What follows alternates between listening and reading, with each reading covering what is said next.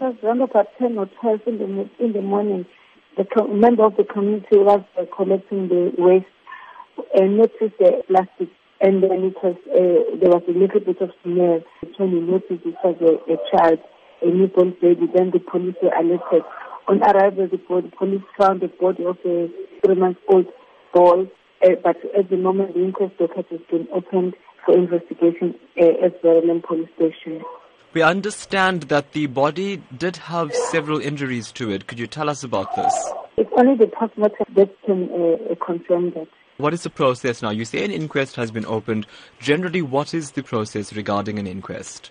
A postmortem is investigated, and then the postmortem will be conducted. If there are if we are only guided by the postmortem which is found, like a person dead or the child dead, then if there are any injuries, the postmortem doctor is the one who is going to confirm that the child was killed or whatever, but we cannot confirm as police.